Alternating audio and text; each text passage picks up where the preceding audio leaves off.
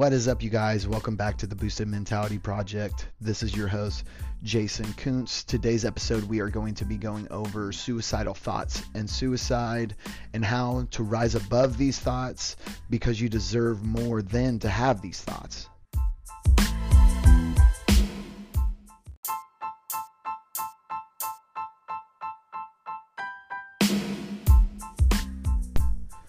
We're going to go ahead and jump into my story. I believe that suicide is a form of low self-esteem, and that's where I believe that I got mine from. When I was younger, I had problems reading and paying attention in class. I got diagnosed with ADD, and I was given prescription medication for that. I also wasn't very good at sports, also knocking down my self-esteem. I thought everybody was better than me, and they had skills that I didn't have, and unfortunately, at that time, I didn't realize that I could get better, and so I didn't put any time or effort into doing so. I just blamed everybody else for having skills that I didn't have, and again, it just gave me low self-esteem. Took ADD medicine for a majority of years to help me in school. It kind of helped me, but it also made it feel like I was zombified. I didn't really like at all the feeling of being on that medication, but I did start to realize I was on a medication that most people didn't take. I even started to sell those pills to a friend of mine. Not necessarily sell them, but he would give me nice clothing and I'd give him pills. I was doing that ignorantly as a child. I didn't realize that I was being a drug dealer, because a lot of those ADHD medications are basically speed and methamphetamine low dosed. I got a little older and I started to lightly use drugs. I smoked weed maybe 2 times, but I dabbled with ecstasy a little bit, and I still believe that would give me like a superpower into feeling like I was no longer insecure anywhere. When I took ecstasy, it almost shut off that receptor into thinking that I'm useless, I'm nothing, and it literally would just get rid of all those negative thoughts once the drug kicked in. And I slowly started to take that drug almost every day, because I started to get it free, because I became friends with the person that was multiple people actually that were selling the drug, and I would actually help them transport it to where it needed to be, so I'd get a lot of free drugs through that. At the same time, my grandma got cancer, and she was very religious and also struggled with depression and bipolar her whole life. So instead of choosing to get help with the cancer, she decided that she was just going to let the cancer take her. It was her time to go, and she wanted to just leave with not getting any treatment whatsoever. I watched her get sick, but as a man, you are told most of your life that you shouldn't get emotional, that I'll give you something to cry about. Boys don't cry, stop crying. And that was something that I took in a little further than I think I was meant to take that in. I literally thought that men don't cry, and I thought that I was weak if I did cry. So as my grandma started to get sick, she lost about 100 pounds at this point. She was very close, probably about a couple weeks from passing.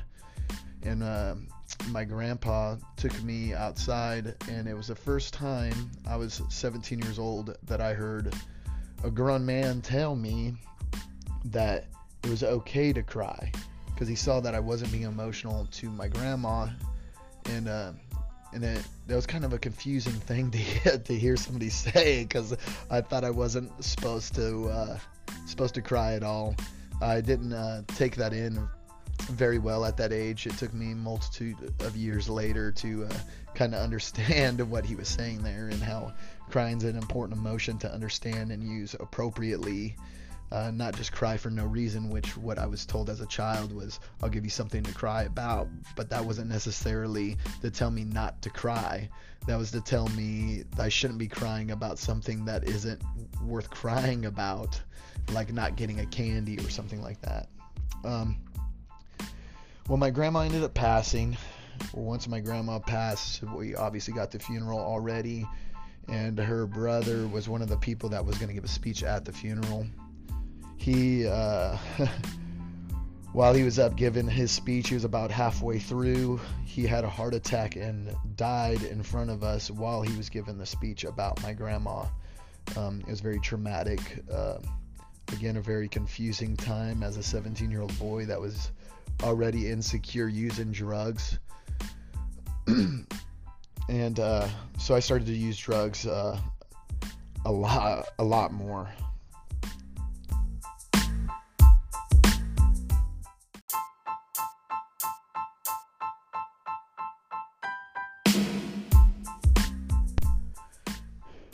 Now, when I started to use drugs a lot more, it was no longer about trying to get rid of my insecurities. It was about shutting everything off. I started to take sleeping pills on a daily basis. A lot of sleeping pills. I couldn't tell you the number. A lot of these days are forgotten, but it was a lot. And I was taking at least 5 a day. I left my parents' house because obviously I started problems there because I was on drugs and causing problems. So I was kicked out of the house, and I started to stay at the Overland Apartments. I believe that's how you say that. It's in Bakersfield, California. We called it the O. The O was a studio apartment. We shared it with like 8 people or more, depended, because this was a heroin house. Multiple people would be in there doing heroin at a time. The toilet didn't work, so we peed in the sink. If you had to poop, you had to go somewhere else. We only had to VHS with like 4 movies, and we would play like Monopoly, and again, a lot of crazy, weird stuff would happen at the house. I saw someone try to inject marijuana one time, and people having it fun in the tent, and it was crazy having. There was a tent pitched in the living room, so they would make it seem like there was more rooms, but it was a studio. You knew exactly what everybody was doing at all times. I watched. We were playing Monopoly. It was me and 2 other people. I'll keep their names out of it because, yeah, obviously I'll keep their names out of it for a reason. I watched them both slam heroin. I wasn't doing heroin. I never slammed heroin. I have done heroin before, but I never used a needle into my arm. I watched both of them slam heroin. Then we started to play Monopoly, and I watched both of them fade in and out, and I realized that if I don't stop taking these sleeping pills, that's where I'm gonna be. And I strongly debated about if that's where I wanted to be or just hurry up and leave. I took a good amount of sleeping pills that last night and told myself if I made it through in the morning, I'd go to my parents' house, and that's exactly what I did. I luckily made it through the night and went home and got clean. I remember voices talking to me as I tried to fight getting clean, but I did get clean, not by myself. Obviously, my parents were there, but I stayed in bed for about 3 days and was sick, and fought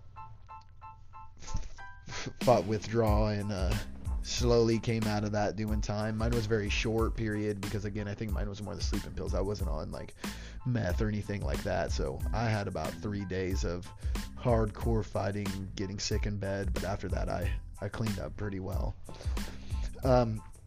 After I got clean, I joined the oil fields, and I loved my job at the time, especially because it gave me something to be productive in when I hadn't been productive since high school at this point, and I was making good money, so my job was very important to me.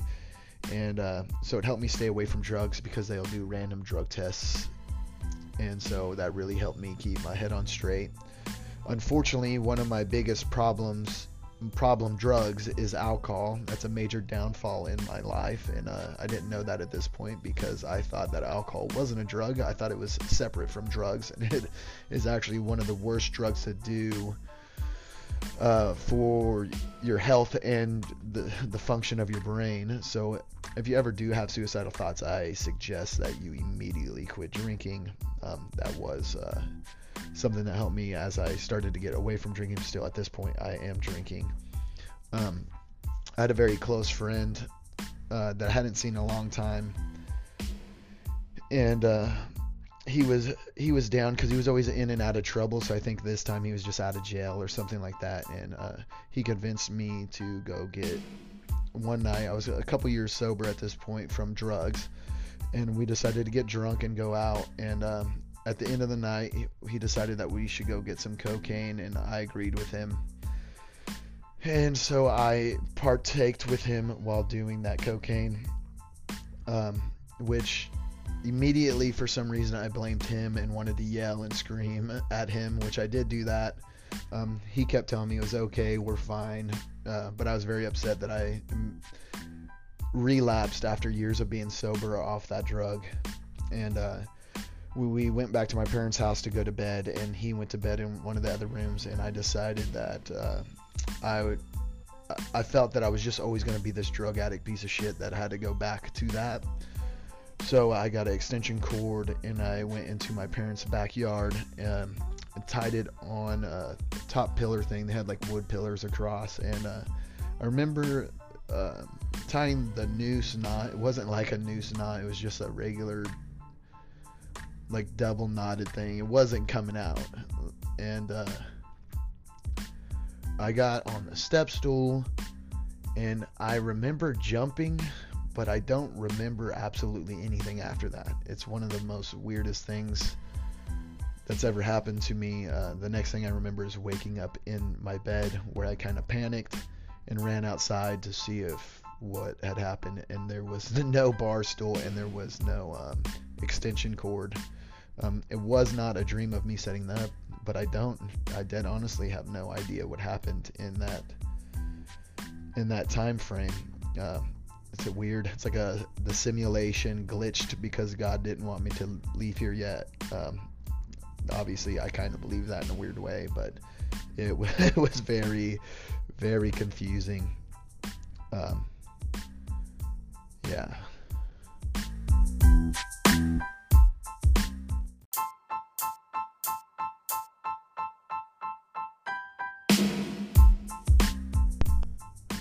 I still deal with these thoughts. They still pop up and try to tell me that I'm not needed here.